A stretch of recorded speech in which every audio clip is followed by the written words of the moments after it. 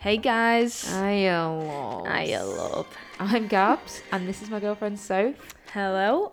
We are your hosts. Welcome to Queer Podcast, where we hear all things queer. We bring you the best of all the coming out stories, the good, the bad, the ugly, and the outright hilarious. This is the content that we wish we had during our closeted years. So stay tuned for our weekly episodes.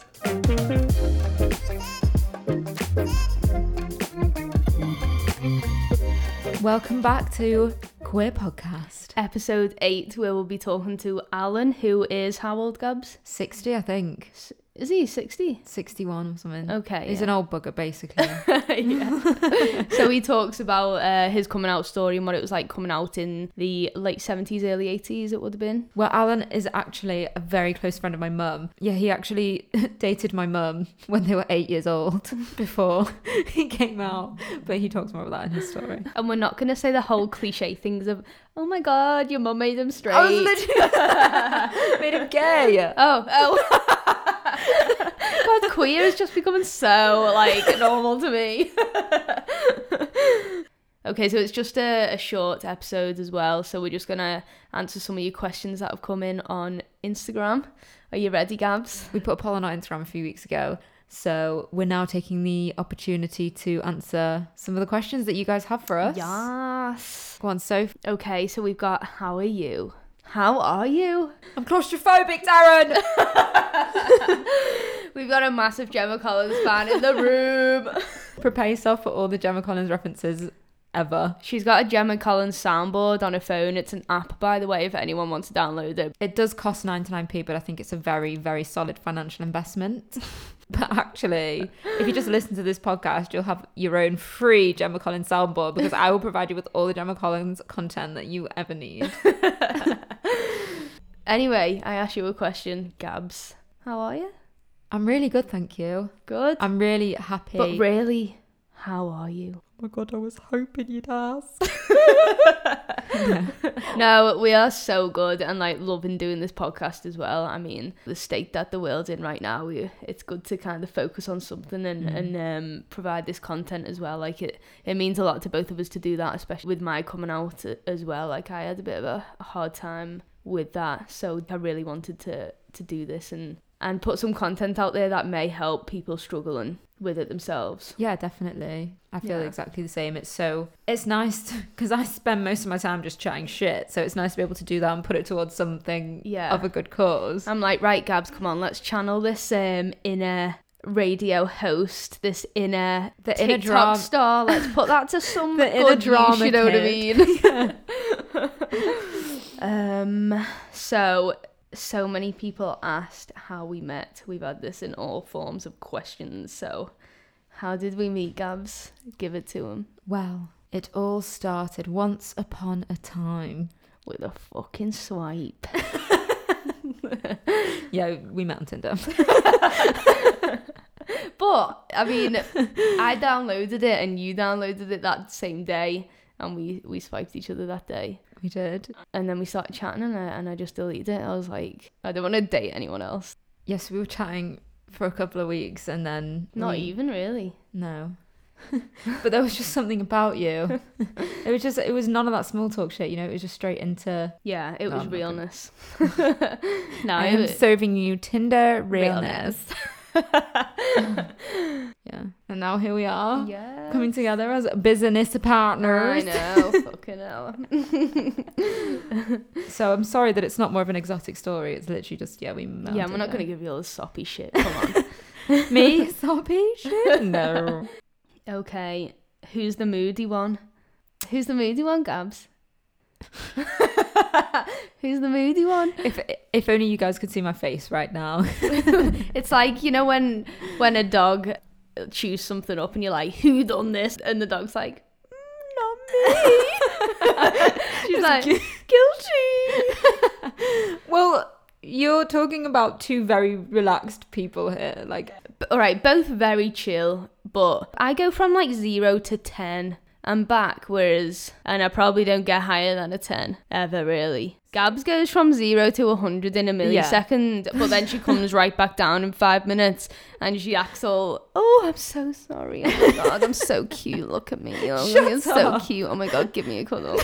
You don't hesitate to come and give me a cuddle. You love it. No, I don't. Soph's maximum sort of moodiness is very controlled and very minimal if you're comparing it to the general sort of expectations of someone being in a mood. Yeah. Pretty much the rest of the questions are all saying, tell me your coming out stories. So when's that gonna happen? I think we'll probably have our own episode for that. Yeah, defo. Because we'll be here for way too long. Yeah. We're gonna have our own episode soon. It was like a tough time for myself, and this is really why I wanted to do this. So yeah, I will be ready soon to share that. Keep an ear out for queer. Yes.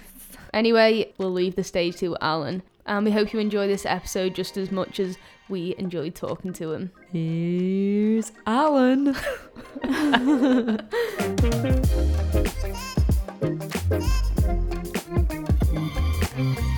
Hi, Alan. Hi, Sophie. Welcome to the podcast. Thank you very much. So lovely to have you. Hi, Gabby, and it's a pleasure to be with you.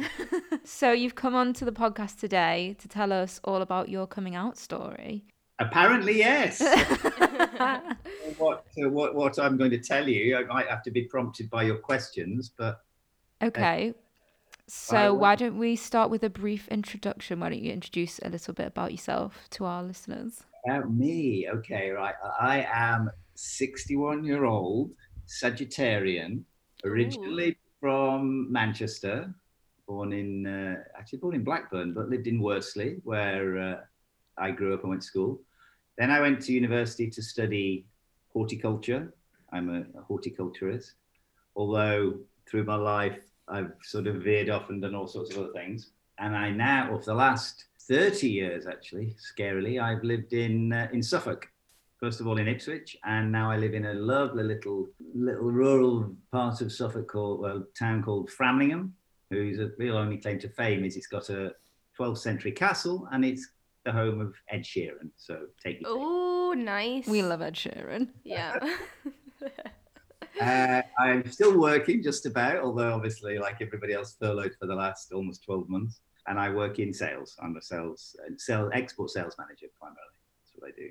And for my sins at the moment, I don't grow plants. I don't do horticulture. I sell glue. You sell glue.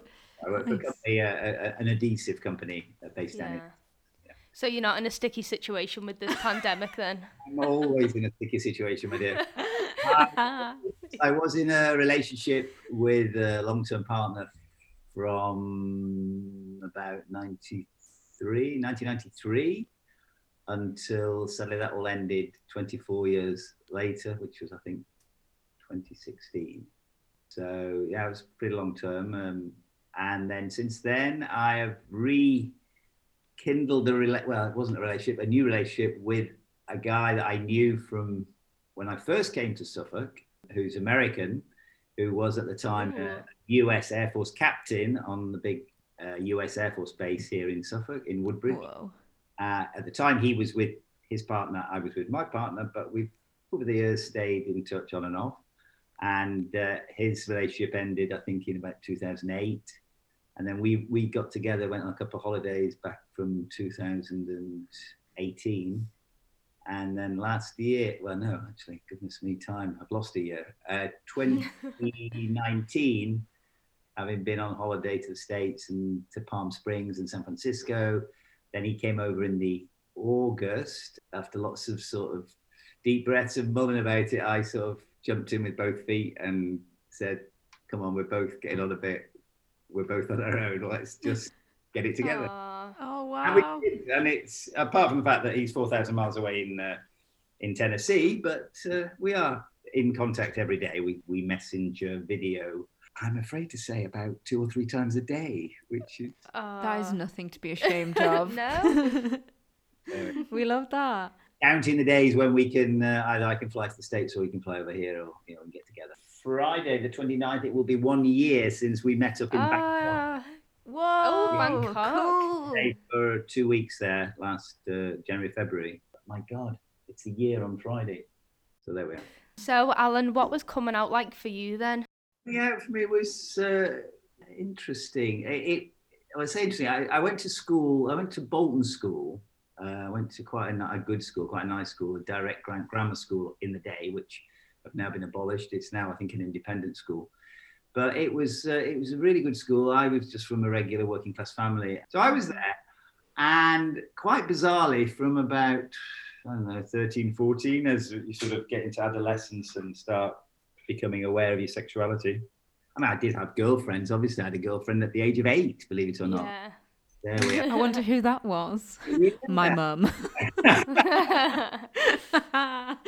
Around about 13, 14, well, good, it's a long story, this. I don't want to get into all the lurid detail, but Yeah, we want it all.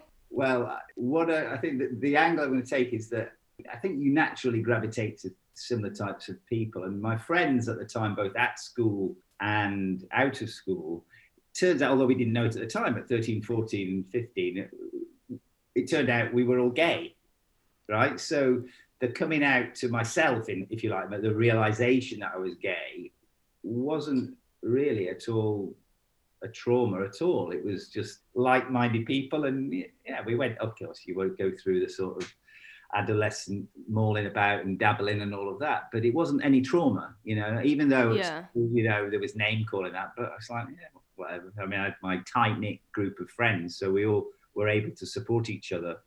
That's really nice. And I'm eternally grateful. I only realized really how grateful I should be for that situation when, as I mentioned, my long-term partner, who had a very different experience. I mean, he was alone. He was bullied at school. He was even bullied by teachers at his school. Oh, really? Which That's awful. He had problems all through his life with, depression or the rest of it, which I think they can attribute to that sort of early age bullying. But anyway, that was his law. But for me, it wasn't really a problem. I mean, I sort of became aware sexually. I had my first flings with various people. There was an older guy at school, 4 years older than me then, who was very manipulative, really, from a very wealthy family. And there's a whole catalogue of ridiculous adventures I went on when he was trying to sort of woo me and lure me and all the rest of it. But nothing really happened, actually, until I was about 18, when I sort of really thought, oh, why not? But yeah, so I suppose that's the coming out to myself. I think the coming out to probably family is always a bit more tricky. And although I've got wonderful parents who are both still alive, I mean, in the late 80s now, and my mum is, classic sort of northern matriarch, sort of strong woman, under the thumb husband sort of thing. It's a bit cliched, almost cliched. But interestingly, when I was outed there, it was a bit traumatic, actually, although it went on, and since then things have got very acceptable. But when you asked me to do this interview, I was thinking through and sort of recollecting how things happened. And I mean, it's, the very good things, very bad things, the traumatic things in your life, they sear themselves into your memory. And they really do, yeah. Get older, you'll remember things that were either very good or very bad or traumatic or happy or sad or all those things. Remember them like they were just yesterday, But this particular, I'll tell you how the thing happened. I mean, I was first year at university. I went to university to study horticulture, as I mentioned, University of Bath. I'd had to leave all my, some friends had gone to universities, others were still in Manchester, in the Manchester area. So every time I used to come back, I'd always meet up with various people from school and from the locality. And I was back for the Easter holidays, so that would have been in probably 1978. It happened that we were invited to a party up in Bolton somewhere from school.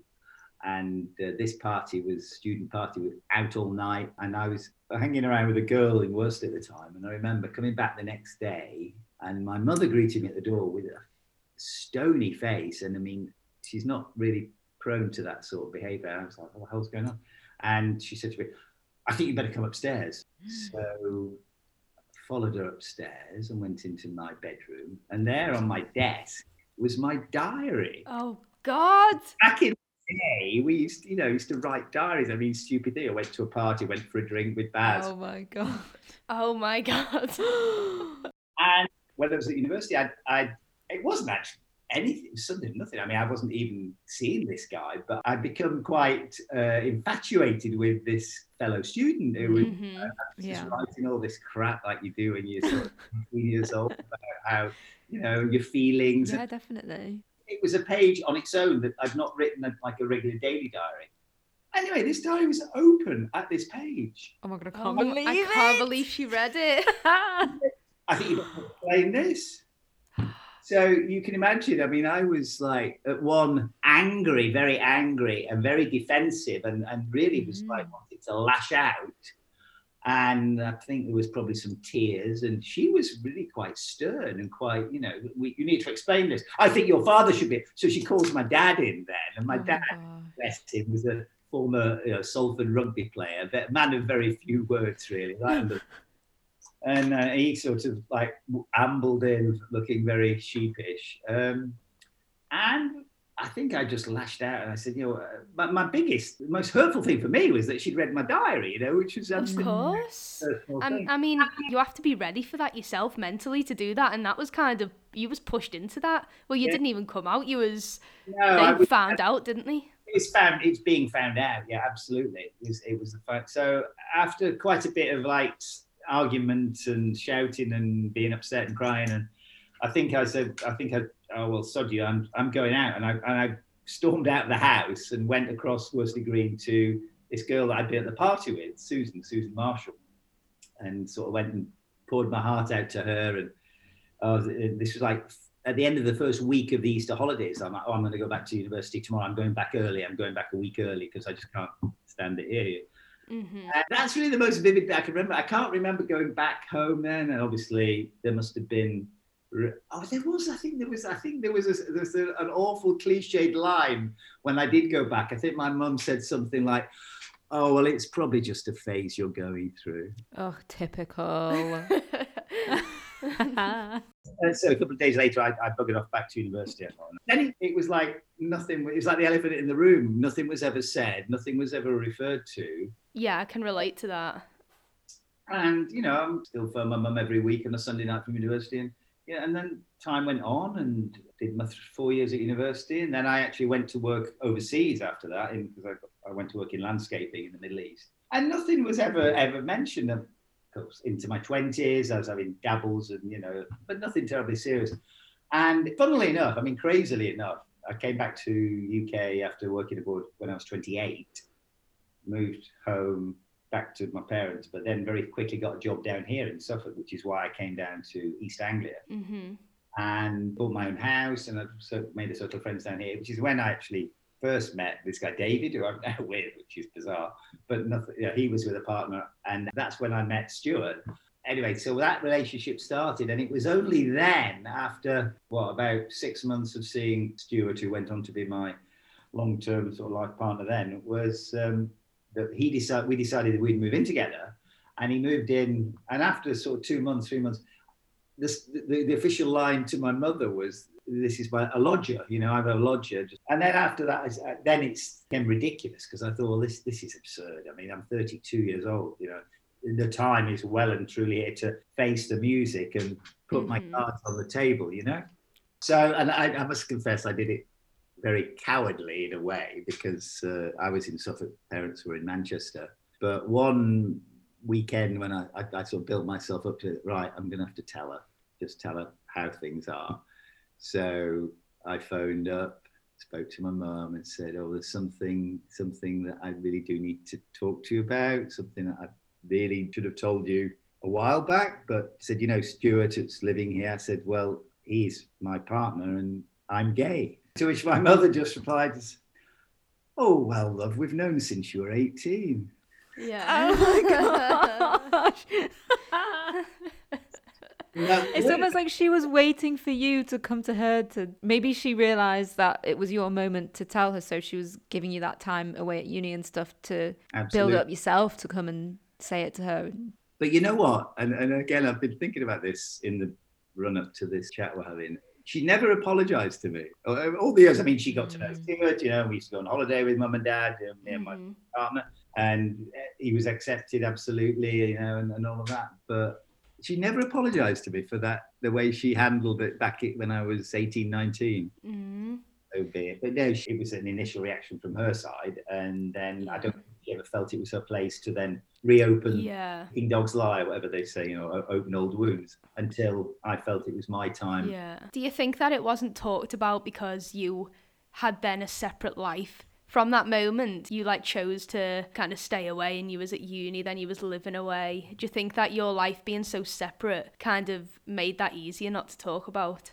I suppose it did in a way. I mean, had I been living at home under that same roof, and then, although, I mean, all my friends at the time, all my friends were gay. I mean, that's funny, actually. It's reminded me when we had the initial discovery in the diary reading, I remember sort of lashing out to mum and saying, yeah, well, Bazzy's gay and Jeff's gay and Clyde's gay and we're all bloody gay. So I think she probably felt bad about the way she had reacted and just wanted to wait until it was my time and I didn't have any particular reason to flaunt it, because I didn't have a sort of a partner that I would want to go to family weddings with, or family funerals, or all that sort of thing. So, yeah, it happened when it had to happen and when it was sort of felt right to happen. But since then, I mean, they've been fantastic. I mean, both my mum and my dad have been very, very supportive, very understanding. And then even my partner's parents were equally so as well. And although he had a bit of a trauma because they didn't know until he moved in with me. And then that triggered he was younger than me, and he was almost 10 years younger, so he was only 22 at the time, so it was a bit rawer for him, a bit and to conclude how their son might have been developing. But it's funny looking back. I mean, it's, as I said, it's all's well that ends well in a way, and they've been very, very good with me over the years. That's really nice to hear that you've I mean, what a scandalous reveal. I know, I can't believe it. I can't believe she read your diary. I know. Yeah, so I don't know if that's of interest for your little podcast. Yeah, brilliant. Alan, something that we always ask people at the end is, have you got a message for your pre-closeted self before you come out, or before that whole diary scandal? What would you say to yourself, or a nice message? Yeah, really just believe in yourself and do what has to be done. Take the bull by the horns, really. Do it sooner rather than later. Yeah, there's no around the bush, just get it. And it's that once you do say those words, I am gay, it's like, oh, it's this wonderful sort of, well, you guys know, I mean, it's very liberating indeed. Definitely. Amazing. Yeah. Thank you, Alan. Yeah, thank you so much. Story. That was a good story. Actually, just revisiting those old memories and just retelling the story once again. So thank you for listening. Yeah, it's great to have you on the podcast. Thank you so much. Thank you.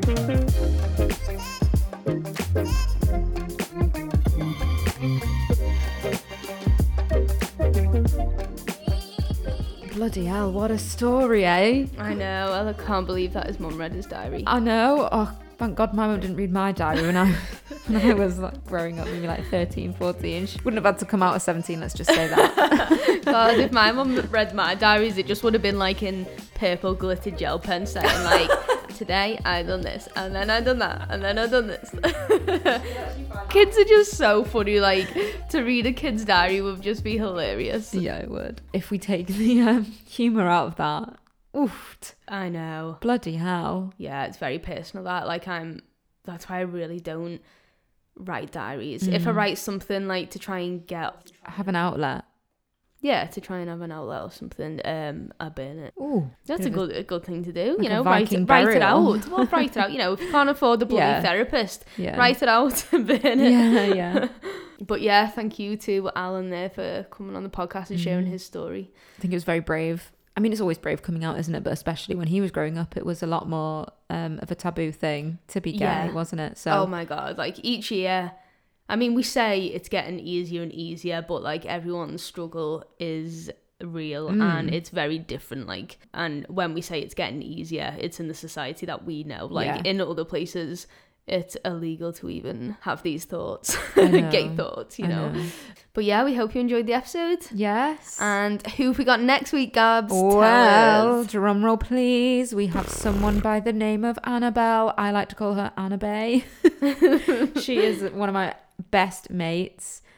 She's a diehard lesbian. We love it. Yes. And her story is quite a whirlwind. A lot of things I didn't actually know, even though I'm really close with her. Yeah, and I was gripped. Like, I really was gripped. So I'm sure you all will be. Annabelle and I come from the same community, which is a Jewish community. So it's really, really interesting to hear her experience with that. Also, her story is very relatable for me. She's like the story hybrid of both of us. Yeah, yeah. So if you want to know why a pair of docs outed her, then tune in on the next episode. Yeah. Outed by a pair of docs? What about that? I know.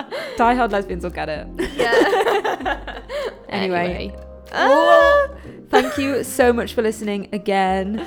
You're the best, and we can't wait to share the next episode with you. Yeah, and we got so many lined up. Keep an ear out for queer. Yeah. See you, love. Ta-ra, love. Bye. Bye.